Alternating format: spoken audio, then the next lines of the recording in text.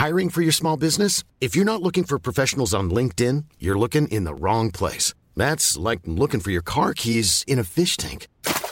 LinkedIn helps you hire professionals you can't find anywhere else, even those who aren't actively searching for a new job but might be open to the perfect role. In a given month, over 70% of LinkedIn users don't even visit other leading job sites. So start looking in the right place. With LinkedIn, you can hire professionals like a professional. Post your free job on linkedin.com/people today. Selling a little or a lot?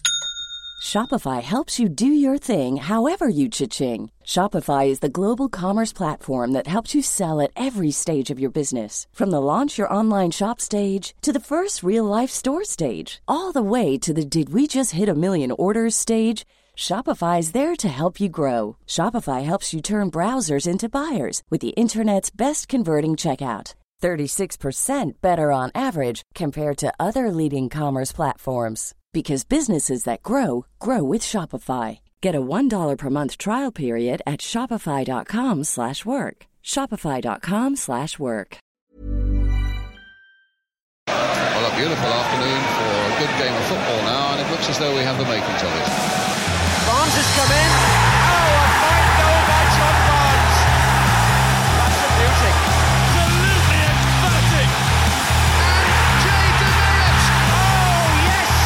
Luther Blissett. That's a spectacular goal. And Helgeson comes in first. Oh, it's a goal. Telephone. Sensational.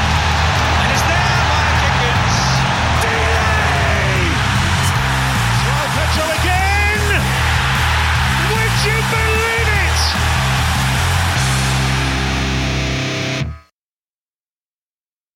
Hello, welcome back to the Watford Buzz podcast. Here we are to rake over that defeat from Elland Road on Saturday.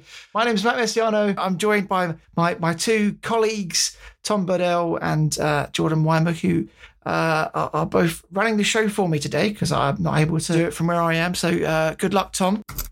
Thank you very much. I'll do my best. Talking about running the show, didn't Leeds just do that at the weekend? It was a pretty poor display from Watford, probably one of the worst of the season. But how did you see it, Jordan? I mean, yeah, poor display against the best team we've played. It was frustrating. It was a difficult game. We were dominated throughout, really, weren't we? Especially that first half was just non-stop pressure. So yeah, it was disappointing in a lot of ways. I think it was a lot of lessons can be taken from it. I think it was good to see us in that sort of game situation and see how we dealt with it and where things kind of went right, where they went wrong. So I think it's an interesting one, despite the fact that it was painful to watch as a Watford fan. Yeah, I hadn't considered it until now, but it kind of the first time that's happened all season where a game's really been totally and utterly taken away from us and we never had, or not even taken away from us, because that assumes we'd have had a foothold in it in the first place, which we didn't. I think we've been in every game this season, even if we haven't created heaps of really good opportunities. I saw Phil Hay, who's the Leeds correspondent for The Athletic, tweet well into the second half that our XG at that point was 0.04. I don't believe this is incorrect. We didn't have a shot on target until fairly near the end. So, yeah, it's a bit of a kind of come down to earth after the positivity of Birmingham and the West Brom game being fairly entertaining and seeing us create a few chances and whatnot. But kind of feel like this is bound to happen. And I don't know if it was you, Jordan, or someone else tweeted it, but, Leeds have spent, despite losing players, you can't escape the fact that they've let a lot of players go, but mostly players that didn't have a huge impact for them last year or so. They have spent a reasonable amount of money on that forward line over the last couple of years. Nonto, Joel Pirot, etc. These guys have not come cheaply, and the difference in quality was evident. I think stylistically it was such a mismatch too, wasn't it? We talked about beforehand, how's this Ismail team going to react against a side that is going to be dominant against us, rather than us being the kind of proactive team that's controlling the ball and so on. And this is obviously the least possession we've had this season. We didn't really dominate in any area in possession. So yeah, it was really really tough. And you even looking at the passing network right now, just kind of seeing the kind of average position and the actual network itself, and it's just all in our half. There's no real kind of continuity in possession. It's just very varied. chaotic, and most of it was kind of getting the ball away, trying to get away from a dangerous position rather than building anything up meaningful. 8 touches in the entire game in the opposition box. It's just you're not really going to find yourself in a position to create a lot of chances and score a lot of goals. We didn't really even have the pressure on, did we? I think that's one thing. They played at such a tempo and so aggressive. We weren't really kind of causing a lot of issues off the ball for them, which I think we kind of hoped going into it might have been our strong suit, or might have been the way that we could break this Leeds team down and maybe make it a little bit harder for them, but it just didn't quite click there either, which is, I think for me, if we're talking about concerns, that was probably the biggest one, or the biggest disappointment. Yeah, going into this game, most Watford fans were quite buoyed by the fact that the changes they saw were the ones that they'd hoped had come for the previous game, actually. It was Ngaki and Morris out for Andrews and Lewis, and on paper, we probably looked like one of our strongest teams that we'd put out all season, but it didn't really come off that way.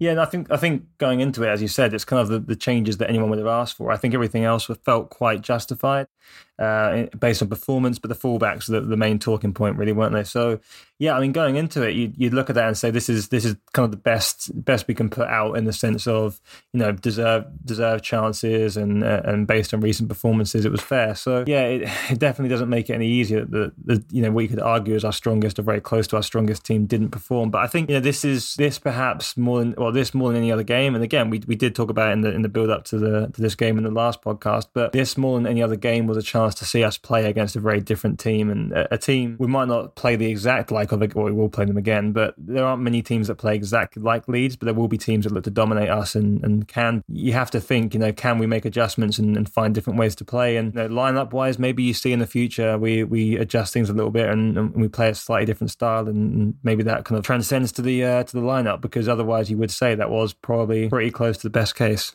Leeds didn't actually open their account until 67 minutes. But in actual fact, Leeds were dominant throughout and could have probably scored a lot earlier had it not been for the fantastic saving exploits of Daniel Bachmann, Tom. Yeah, this was Daniel Bachmann and his best, wasn't it? He gets a lot of grief, but he made probably 3 or 4 really good saves that on another day could quite easily have gone in. There was one to deny Ethan Ampadu. There was one from Jorginho Rutter, and then another one from Somerville as well. All of which I think you'd have put down as pretty smart, pretty decent stops, good chances from Leeds' point of view. And without him, I think it would have been a pretty well, it already was a long afternoon, a pretty miserable afternoon. Well, it already was a miserable afternoon, even longer and even more miserable afternoon. And I think that's where.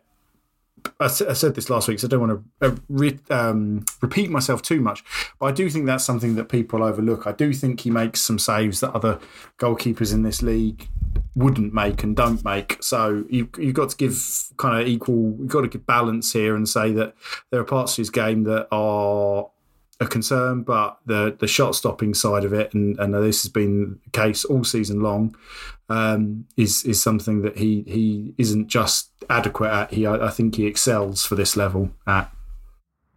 Yeah, I think it was, this is, I think you say his best game in a sense, just because he kept us in it for so long, and really stopped the score being much worse. He was, at the top of his game in terms of his saves, and there was, some really good ones early on, and it's tough for a goalkeeper because you just want that to be the moment that kind of changes the direction and potentially just, weather the storm enough to potentially get back in it. And he gave us every opportunity as much as he could do as a goalkeeper. So, yeah, it's tough to have your best game when you lose 3-0 as a goalkeeper, but that kind of was where we found ourselves. And I think it's probably quite unquestionable that he was man of the match, for us at least. Yeah, absolutely. In terms of the defending then ahead of him, the back four didn't do particularly well. Tom, was there any points that you looked at that you thought could be worked upon? Well, I think as Jordan said, the fullbacks seem to be a problem, but particularly, I thought all 3 of the goals, you can't say, they didn't deserve them as they did over the course of the piece, but they were all kind of defensive disaster classes in different ways, I think, weren't they? If I just take the first one and pick up on that fullback point, I'm not sure where Jamal Lewis is in that situation. Obviously, Leeds break at kind of pace, and they do have a good amount of pace there. Nonto, Somerville, Dan James, who's probably his only asset is his pace, to be quite honest. I don't know if you guys remember that goal he scored for Swansea a good few years ago now, where he just absolutely motors from his own box all the way up the other end. This was when he was kind of breaking through at Swansea under Steve Cooper. But it's Pirro who's completely unmarked at the far post. Their biggest kind of goal threat, 14 or 15 million pounds. He's a big boy. I'm not sure that who kind of covers himself in glory in his attempts to stop James. And, it's not the sort of one-on-one duel that he's going to thrive in, being kind of a big, awkward centre half against someone who's very small and got that kind of low centre of gravity and pace, obviously running at someone. But it's just from start to finish, it's an absolute kind of almost like a lesson in how to get taken apart and how not to defend. I don't know if we want to go through them one by one, but that's kind of certainly my observation of the first. And I think they had a lot of joy generally against Lewis and Andrews. I think for me as well, I think standard of play at centre-back is a real concern still. We talked about this earlier on in the season. I think maybe when it was perhaps a little less popular to say. I think Porteous and Hoot have been quite well liked at parts at stages this season, but we've talked about in here. I think the kind of cause for concern has been there from the beginning. Really, Hoot has his moments in possession. He can be great. That left foot's great. Porteous can be effective when when he gets things right. But I think there's a real kind of chaoticness to that pairing, and it's tough because we ask them to do such a big job, and this centre-back position that we play, that we use, the way we operate with them in terms of the risk we take going forwards and sending bodies forwards, we leave them exposed frequently, and maybe we weren't able to do that as much against Leeds because we just didn't have much of the ball, but you saw them defend against pressure, and I thought it looked quite poor at times. Hoot's quite a stiff player, especially in his box. In the box, he can get tangled up quite quickly. And Porteous, just some of the decision making, just to charge out. He did it twice now, and did it in the last game we talked about, and then in the game against Leeds as well, where you've got a player running at you from the centre circle, and instead of just kind of taking his angles and waiting for the player to kind of come towards him and then make a decision, he just dives in and closes the space and just gives himself no options. And it happened very early on again in this Leeds game, and it was only fortunate Sirialta was able to cover and almost got booked to cover him. But just some strange decisions and some rash actions being taken, and we're very thin there as well, which gives it even more of kind of makes it even more of a concern. But yeah, I wasn't best pleased with the output of those two again, unfortunately. What are your opinions on the centre backs? Were they more at fault than the rest of the team defensively, the fullbacks and so on? I've been going to say about the centre backs, just sorry to follow up your question with a question.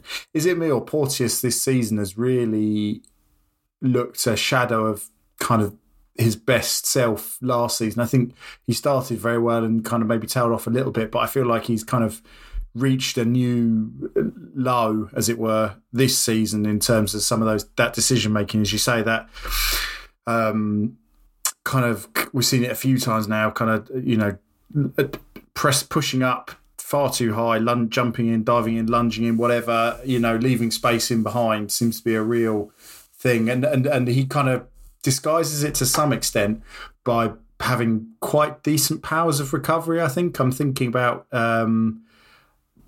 Blackburn at home, where he made a really good block, as I seem to recall, and possibly against Plymouth as well, like a really good last gasp block where he just got back and threw his body on the line.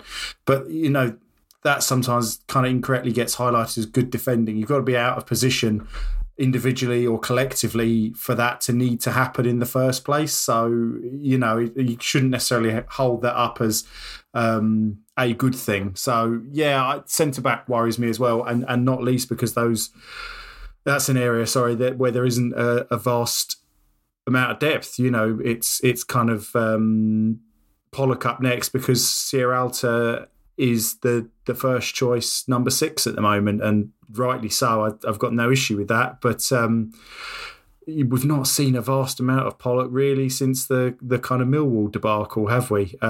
Which, I don't necessarily pin on him, but he had a pretty glaring error within that. So, yeah, I wouldn't be surprised if we were shopping for a centre-back that comes in and really shares the minutes or pushes those two come January.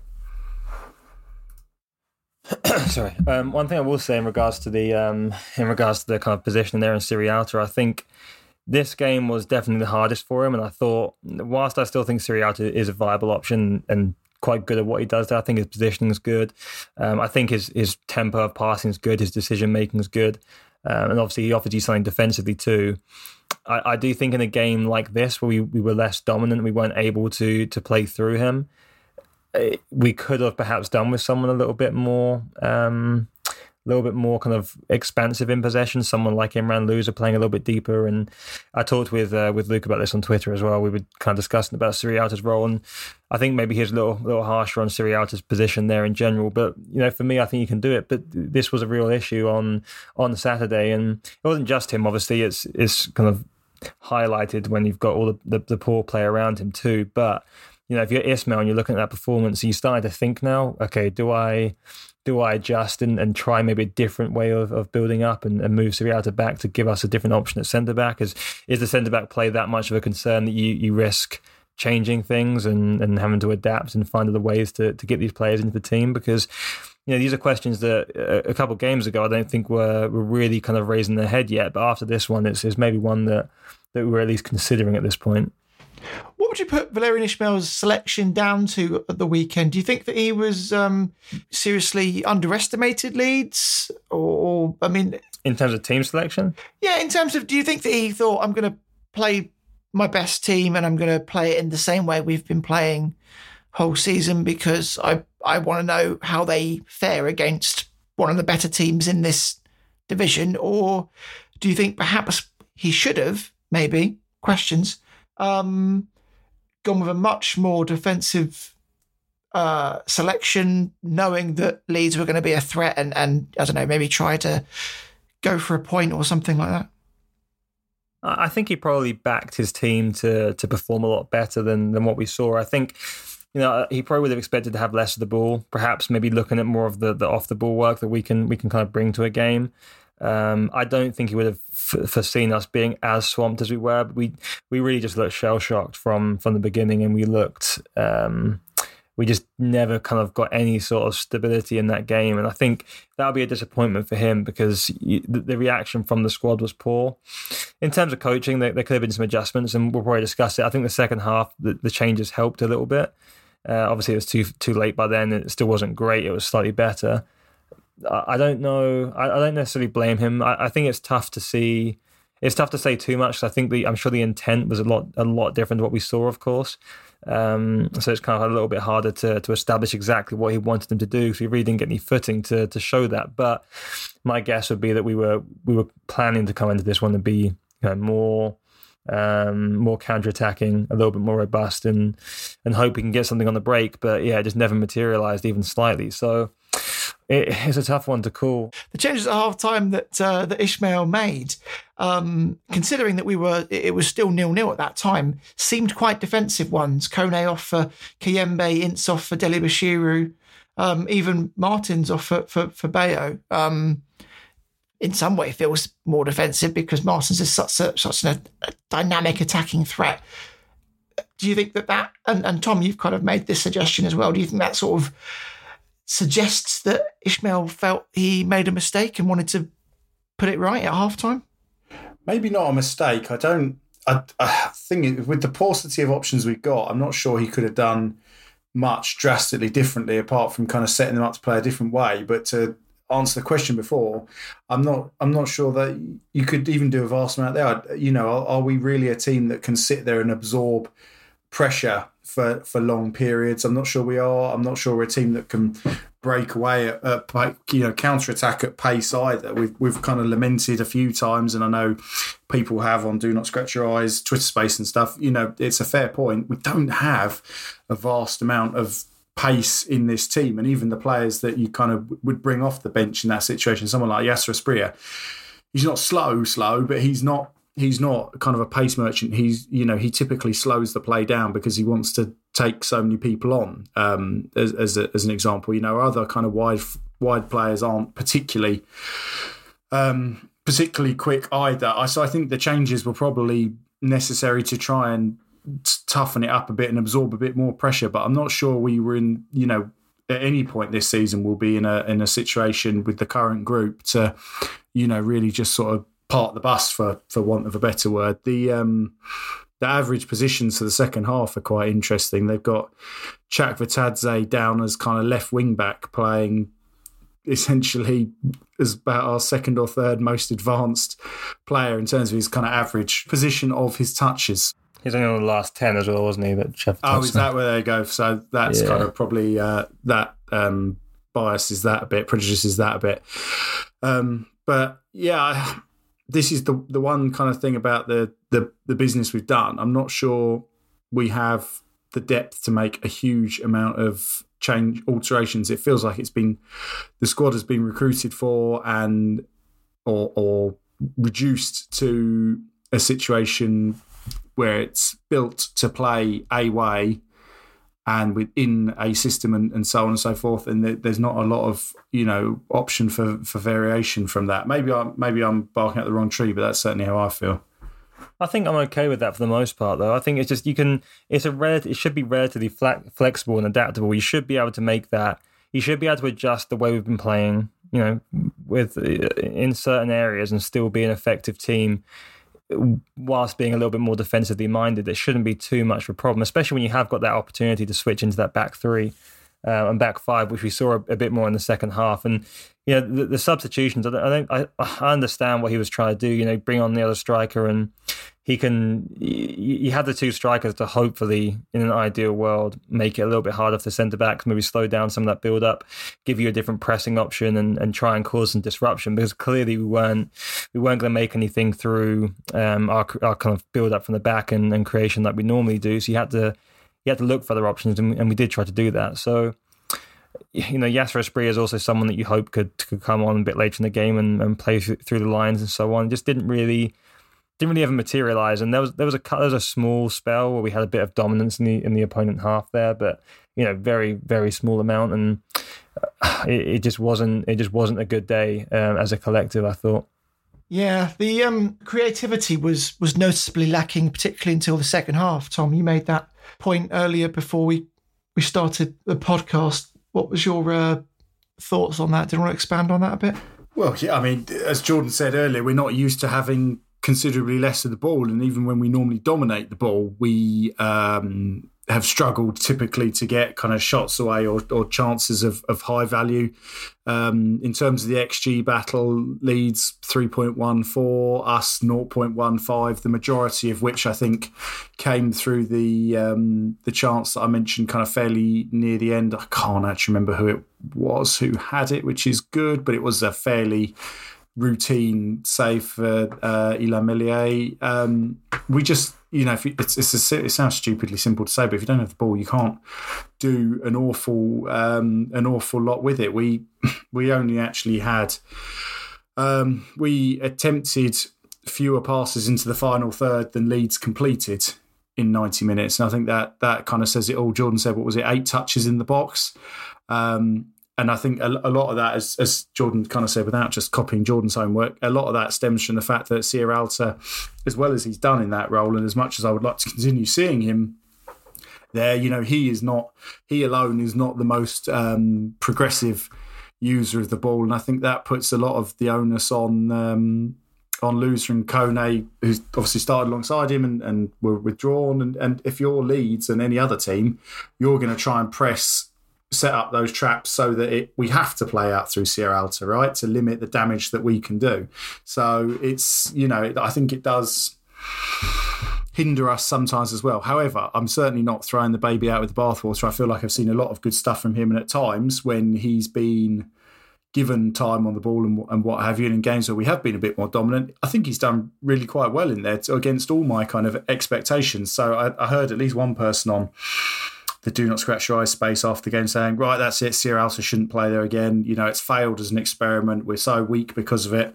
But I don't think that's true, even if it wasn't a glorious day for him in that role. Selling a little or a lot? Shopify helps you do your thing however you cha-ching. Shopify is the global commerce platform that helps you sell at every stage of your business. From the launch your online shop stage to the first real-life store stage, all the way to the did we just hit a million orders stage. Shopify is there to help you grow. Shopify helps you turn browsers into buyers with the internet's best converting checkout. 36% better on average compared to other leading commerce platforms. Because businesses that grow with Shopify. Get a $1 per month trial period at shopify.com/work. Shopify.com/work. Hiring for your small business? If you're not looking for professionals on LinkedIn, you're looking in the wrong place. That's like looking for your car keys in a fish tank. LinkedIn helps you hire professionals you can't find anywhere else, even those who aren't actively searching for a new job but might be open to the perfect role. In a given month, over 70% of LinkedIn users don't even visit other leading job sites. So start looking in the right place. With LinkedIn, you can hire professionals like a professional. Post your free job on linkedin.com/people today. Everyone knows therapy is great for solving problems, but getting therapy has its own problems too, like finding the right therapist, fitting into their schedule, and of course, the cost. Well, BetterHelp can solve those problems. It's totally online and built around your schedule. It's surprisingly affordable too. Connect with a credentialed therapist by phone, video, or online chat, all from the comfort of your home. Visit BetterHelp.com to learn more and save 10% on your first month. That's BetterHelp, H-E-L-P. Burrow is a furniture company known for timeless design and thoughtful construction, and free shipping, and that extends to their outdoor collection. Their outdoor furniture is built to withstand the elements, featuring rust-proof stainless steel hardware, weather-ready teak, and quick-dry foam cushions. For Memorial Day, get 15% off your Burrow purchase at burrow.com/ACAST and up to 25% off outdoor. That's up to 25% off outdoor furniture at burrow.com/ACAST. There was a moment, I think it was 2-0, when Watford had an opportunity to get back into the game. It was a ball that was put across for Bayo, and he probably should have done better in the position that he was in, but he wasn't able to take it. So often we've seen this season, I'm not quite sure why, but Bayo is able to take the hard chances, but not so much the easy ones. But do you think that he can be accountable there? Could that have helped change around the momentum a little bit had that goal gone in? Yeah, I mean, it certainly could, but I think it was tough for him coming on as his first opportunity, and I really have sympathy for a striker coming on in that situation. It was a really tough game to come into, and I thought at least he got into a position to get a shot on. I mean, I thought Rahovic was very isolated again. It's hard for him to get involved in this one. We've kind of got to find ways to get him involved. Obviously, we discussed this in the last game, the last podcast as well. Yeah, I mean, I don't put too much pressure on Bayo, too much weight on that from Bayo. He was working hard when he came on, and he tried to find a way through. It wasn't an easy angle, I would say. I'm gonna have to watch it back in a second just to clarify the kind of the picture I've got in my mind of it. But yeah, it's just such a tough one for the strikers. So few touches, and when chances are so few and far between, it's really hard to kind of keep your mind clear and just take it like you can when there's so much pressure to try and capitalize on one of the few opportunities we had. And as you say, it was not a game that we had a lot of attempts on goal. So yeah, tough one for all of those guys. I think it was one where it kind of came to him quite quickly, and where it, and you've obviously just got to make the best of what comes your way, particularly when you carve out so few chances. But where it kind of bounces up to him, he almost was too near it. He needed to be a couple of yards back, I suspect, or a couple of feet back, I suspect, to kind of really get round it. So, it definitely wasn't an easy one. I don't think it's one where you go, oh my God, how's he missed that? Would it have changed things? I strongly doubt it. Okay, maybe that's fair. I've seen it a few times, and I thought that he could have done better there. But fair enough. I'll take your points on board. I think he definitely could. He definitely could have done better. I think we've seen him score from positions that have been harder in some ways. He scored that volley last season and stuff. But yeah, it's just it's tough when there's the game's coming at you so quick, and you have to snatch an opportunity, and it's a difficult one for me. Jordan, we've seen Brazovic and Bayo playing together now a couple of times, not for a full 90, but for a reasonable amount of time. I think this was probably for the longest period that we've seen them on the pitch together. How is Ismail wanting these guys to play together, I guess is the word? Well, I think we're not really looking at them so much as a pairing when they've been on the pitch together. I think a lot of the reasoning behind it has been to press the opposition and give you more opportunities to do so, in the opposition third, and make it hard for that back line to play through and build up, force them out wide, get some pressure on the fullbacks too. And it's almost more of a tactical switch for the off the ball stuff in some ways. We've not really seen too much interplay from them. I can't think in my mind of too many occasions where they've kind of played the ball between themselves, apart from obviously the assist at Coventry and so on. But it'll be interesting to see it from a start if we ever did go down that route. We've still got Reece Healy to come back, and maybe that's a kind of reinforcement that maybe changes the options we have at our disposal in terms of depth and availability to play in some different styles and potentially play with some different systems and see if that's something we can work with. But there's potential there, and I think given the opportunity and in the right circumstances, it could be something which was effective. But they're both similar in they're different but similar in other ways as well. So maybe it'd be a little bit of a hard one to get going at first, but it could be potentially useful if you do kind of look at that off the ball work as a real opportunity for them to turn the ball over and create some opportunities from that. Okay, cool. Tom, on the bench, there was one notable change, and that was Ben Hamer out for Roberts to make, I think, his first substitute appearance for Watford. And that was because Ben Hamer was being disciplined by Ismail for lateness, something we've seen him do before for Imran Lousy. And the point has been raised that is now two members of the leadership squad that has not particularly been leading by example. What's your opinion there, and is there really much to be drawn on that? Yeah, I tweeted about this myself because I thought, bloody hell, that's a bad record, isn't it? I think I'm a little bit undecided about this, and I'll tell you for why. Because normally I don't think we hear about these things. That I'm sure they happen. Like, it's a job at the end of the day. I'm late to work. I've been late to work. I shouldn't say I am late to work. I'm always on time. I'm a brilliant employee. I have been late to work, I'm sure, historically in my life, and I'm sure I will be again, but not for my current employers, where I maintain maximum professionalism. However, we've all done it. I'm sure players do it every day of the week. I'm sure there's someone, or, weekly, I'm sure there's someone late. In the past, we've not heard about it. A big deal has been made about discipline and about culture and about having only players that want to be here. A big deal was made out of appointing a leadership group. I actually quite like that. I know a few years ago when Unai Emery was at Arsenal, kind of the British press laughed at him for announcing, I think, was it 5 captains or something? And it was essentially, captain, vice captain, and then, who would get it after that? And they formed a leadership group. Perfectly normal. European clubs do it all the time.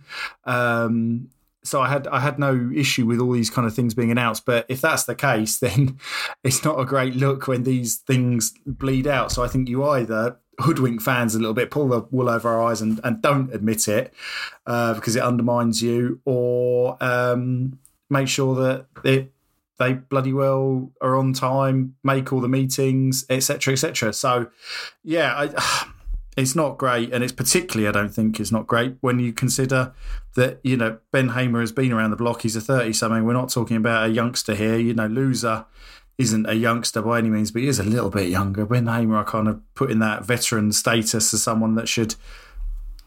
Yeah, exactly. There's a considerable age gap between them, So, yeah, it's not. I don't think it's a disaster by any means, but I don't think it's great. And I think the kind of point that people have raised about double standards of, well, Lousy was only dropped to the bench, Hamer was dropped out the matchday squad completely, is worth raising as well, because it's obvious why. You can't really drop Hamer to the bench, though, can you? You can't, I suppose. No, that's a very good point. Do you know what? Stupid as it sounds, I genuinely not thought of that. It's true. I was going at it from the angle of course, he only dropped Lousy to the bench because he's an important player, whereas Hamer's, fairly expendable. But yeah, it's in summary, it's not a great look. No, not the best. Yeah, just turn up on time, boys. Just turn up on time. Let's not have any unavailability through timing issues anymore. Let's just arrive at the training ground ready to go in future, please, because I don't want this to be another good player or another player we're relying on that's not starting games because of poor timekeeping. You've dropped us before for lateness, haven't you, Matt, when we're late to the recording? Oh, yeah, all the time. You do crack the whip, to be fair. You're quite the disciplinarian. You're probably wondering why Tom was absent for three podcasts. Yeah, exactly. I'm a repeat offender. After the game, Bachmann had some interesting comments that he made to the Watford Observer, which kind of ties in a bit to the mental state that we were just about talking about with regards to Hamer. Here we have Bachmann saying, coming here, we knew it wasn't going to be easy with the squad they have, the crowd, the stadium. But apart from technically today, I thought the biggest problem was in our heads. You could see from the first whistle that some of the lads were struggling with the atmosphere and the pressure. Like I said, mentally, from my personal opinion, I felt like some people were a bit scared today. That's harsh words, really, from the goalkeeper. Taking his leadership role seriously. I saw this just before we started recording, and I tweeted from my own account. Excusable when Leeds first came down to the Championship in 2005, I think it was, and Watford were, nobodies in the league, really. Since then, we've been above them or at worst in the same division for pretty much most of that time. They are not a small team by any means of the imagination, but they are not quite the big draw that they once were when they were first relegated to... 2003, wasn't it, when they were relegated to Championship? Sorry.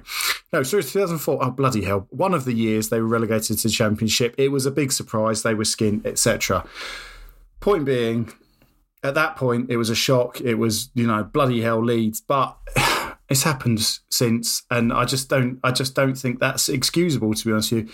Yes, it's a young-ish side, but if you look at that team that we started at the weekend, I really only think you can say of players like Ryan Andrews, maybe, perhaps Mileta Rajovic. I don't know how kind of big the crowds he's played in front of through his career are, and perhaps Ismail Kone, because, as we said on last week's pod, I think it was, he's a fairly young 21 in terms of his actual career. But this is a bloke who's played for his country and played at a World Cup. So, I'm having a hard time. I'm having a hard time swallowing that one. It's an interesting analysis from Bachmann, but I'm having a hard time accepting that it should even be a thing. Personally, am I being harsh? No, I was surprised by the comments, to be honest. But, that's his opinion. Perhaps he feels like he needs to call out the players and tell them this kind of performance isn't acceptable. But it wasn't necessarily a really bad performance. It was more the quality of Leeds, wasn't it? Or, I don't know. A bit of both, I think, overall, to be honest with you. Yeah.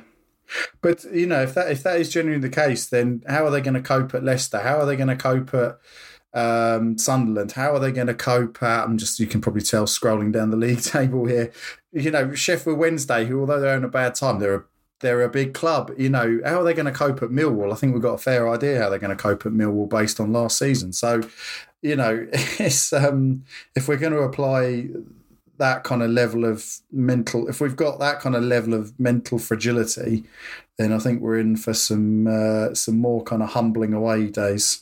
Well, it's a good job that we're back at home then for the next fixture and up against a side who were expected, me amongst that crowd, big things of, but it hasn't really happened this season for Middlesbrough.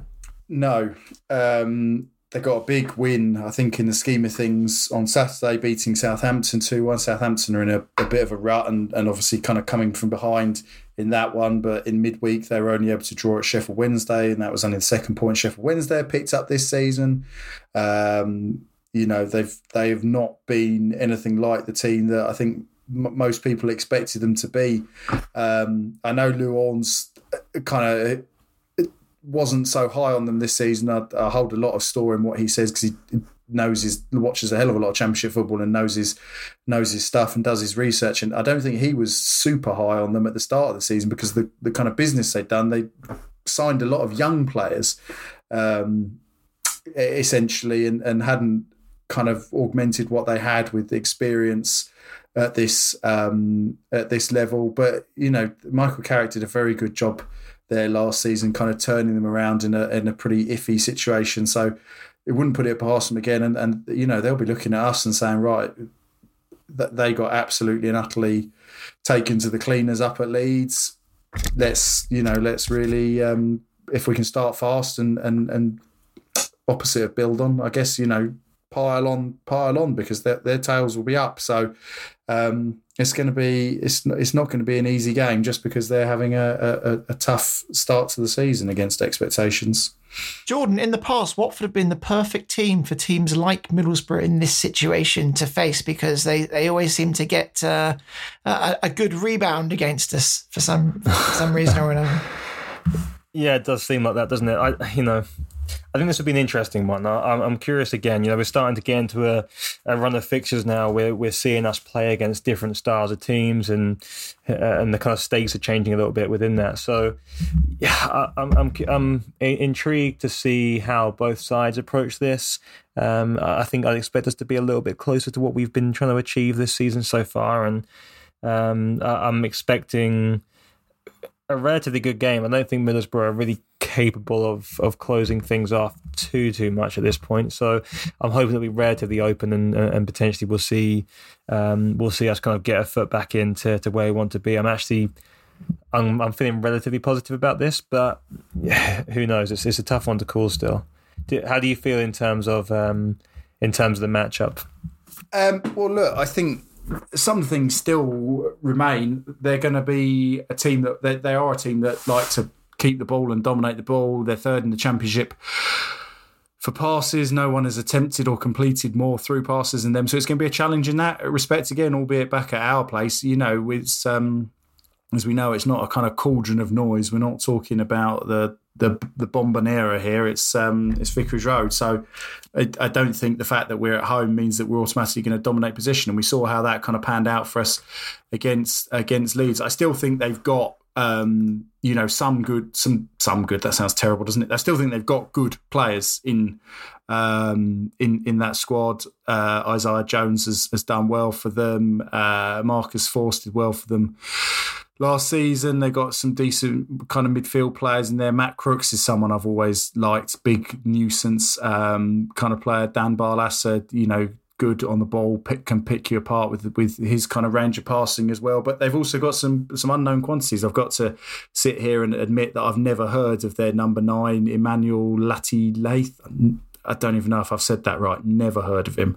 And there's a few others in there that applies to as well. So it's gonna be a big test. And as I say, I don't think they will be coming for anything other than 3 points and trying to get their season up and running. Yes, as Tom said, I think they're still going to be dangerous, and we'll have to be very careful. We have, by and large, not been too bad at home actually this season. We've stumbled a couple of times, but we've always been, I think, more or less in the game, and we've been disappointed when the result hasn't fallen our way. So I'm pleased it's at home, but there are no easy games in any division, and Middlesbrough won't be easy either. But hopefully we can take advantage of them not being in a great position, not being in a great run of form, despite the fact that they've got that result recently, and get back to winning ways ourselves. Yeah, 16th versus 20th. Looking forward to it. Okay, let's move into any other business then. And only one piece that I wanted to mention, really. Craig Cathcart has announced his retirement. Didn't actually play any games for his new club, whose name escapes me right now. Kortrijk, yeah. I don't know if that's how you say it, but that's how I'm saying it. I guess he felt as though the time was up for him. Yeah, kind of surprised about that because, only, in inverted commas, 34, coming off the back of playing a decent number of games for us last season before in the Prem, he only missed 7 games, so availability wasn't an issue. I don't think he was the player he was, but I kind of felt like going to Belgium was a interesting step for him at his time of life, having spent most of his career here, played in the Belgian second division when he was a kid at Man United, went on loan to Royal Antwerp when they used to have a bit of a link up. But yeah, evidently something wasn't right for him. So a shame, but you kind of wish him all the best. Obviously a bit of a modern day Watford. I don't know where you quite peg him. I don't know if legend is quite right in terms of modern day, not all time, but certainly a modern day Watford favourite, nearly over 250 appearances, obviously part of the team that got our highest ever Premier League finish, got to the FA Cup final, had some good moments in there, of course, didn't he? It was Middlesbrough, wasn't it? The goal, the kind of sort of overhead kick, won promotion twice, so it'd been part of a big part of an era of success for us and ultimately cost nothing when he came back. So of all the signings that the Potsos have made, you'd probably put him up there as one of the best value, I would just said.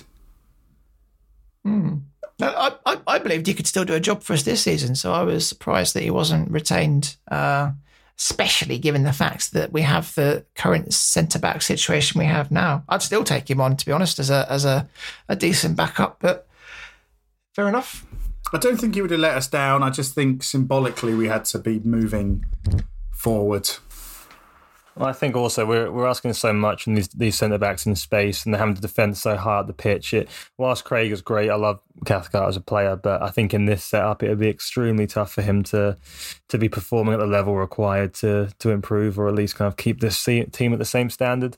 As well as he reads the game, and he's a good thinker, and he is always calm and collected, which was such a vital aspect of a centre back in a Watford team in recent years. But I think this one will be a bridge too far for him. I think it'd be tough to operate in that high line. Yeah, fair enough. Okay then, well, we move on to Middlesbrough, and we will be podding again at the weekends, talking about hopefully a victory. In the meantime, do follow us on our various channels, at Jordan Weimer, at TB Bedell, at Messiano, and at Watford Pod. And while you're at it, if you could spare a moment, could you please go to us on iTunes, go down to the bottom and leave us a review. Would very much enjoy reading those. Any review out of 5 stars would be fine. And put a couple of notes down there as well, and we'll read it out on the show. You having a stroke there? No, I'm good.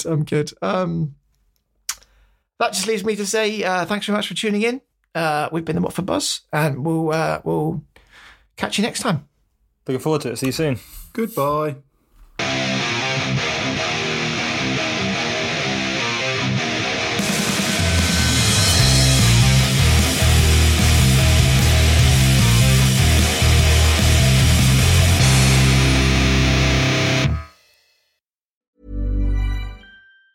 Hey, it's Danny Pellegrino from Everything Iconic. Ready to upgrade your style game without blowing your budget? Check out Quince. They've got all the good stuff, shirts and polos, activewear, and fine leather goods, all at 50 to 80% less than other high-end brands. And the best part? They're all about safe, ethical, and responsible manufacturing.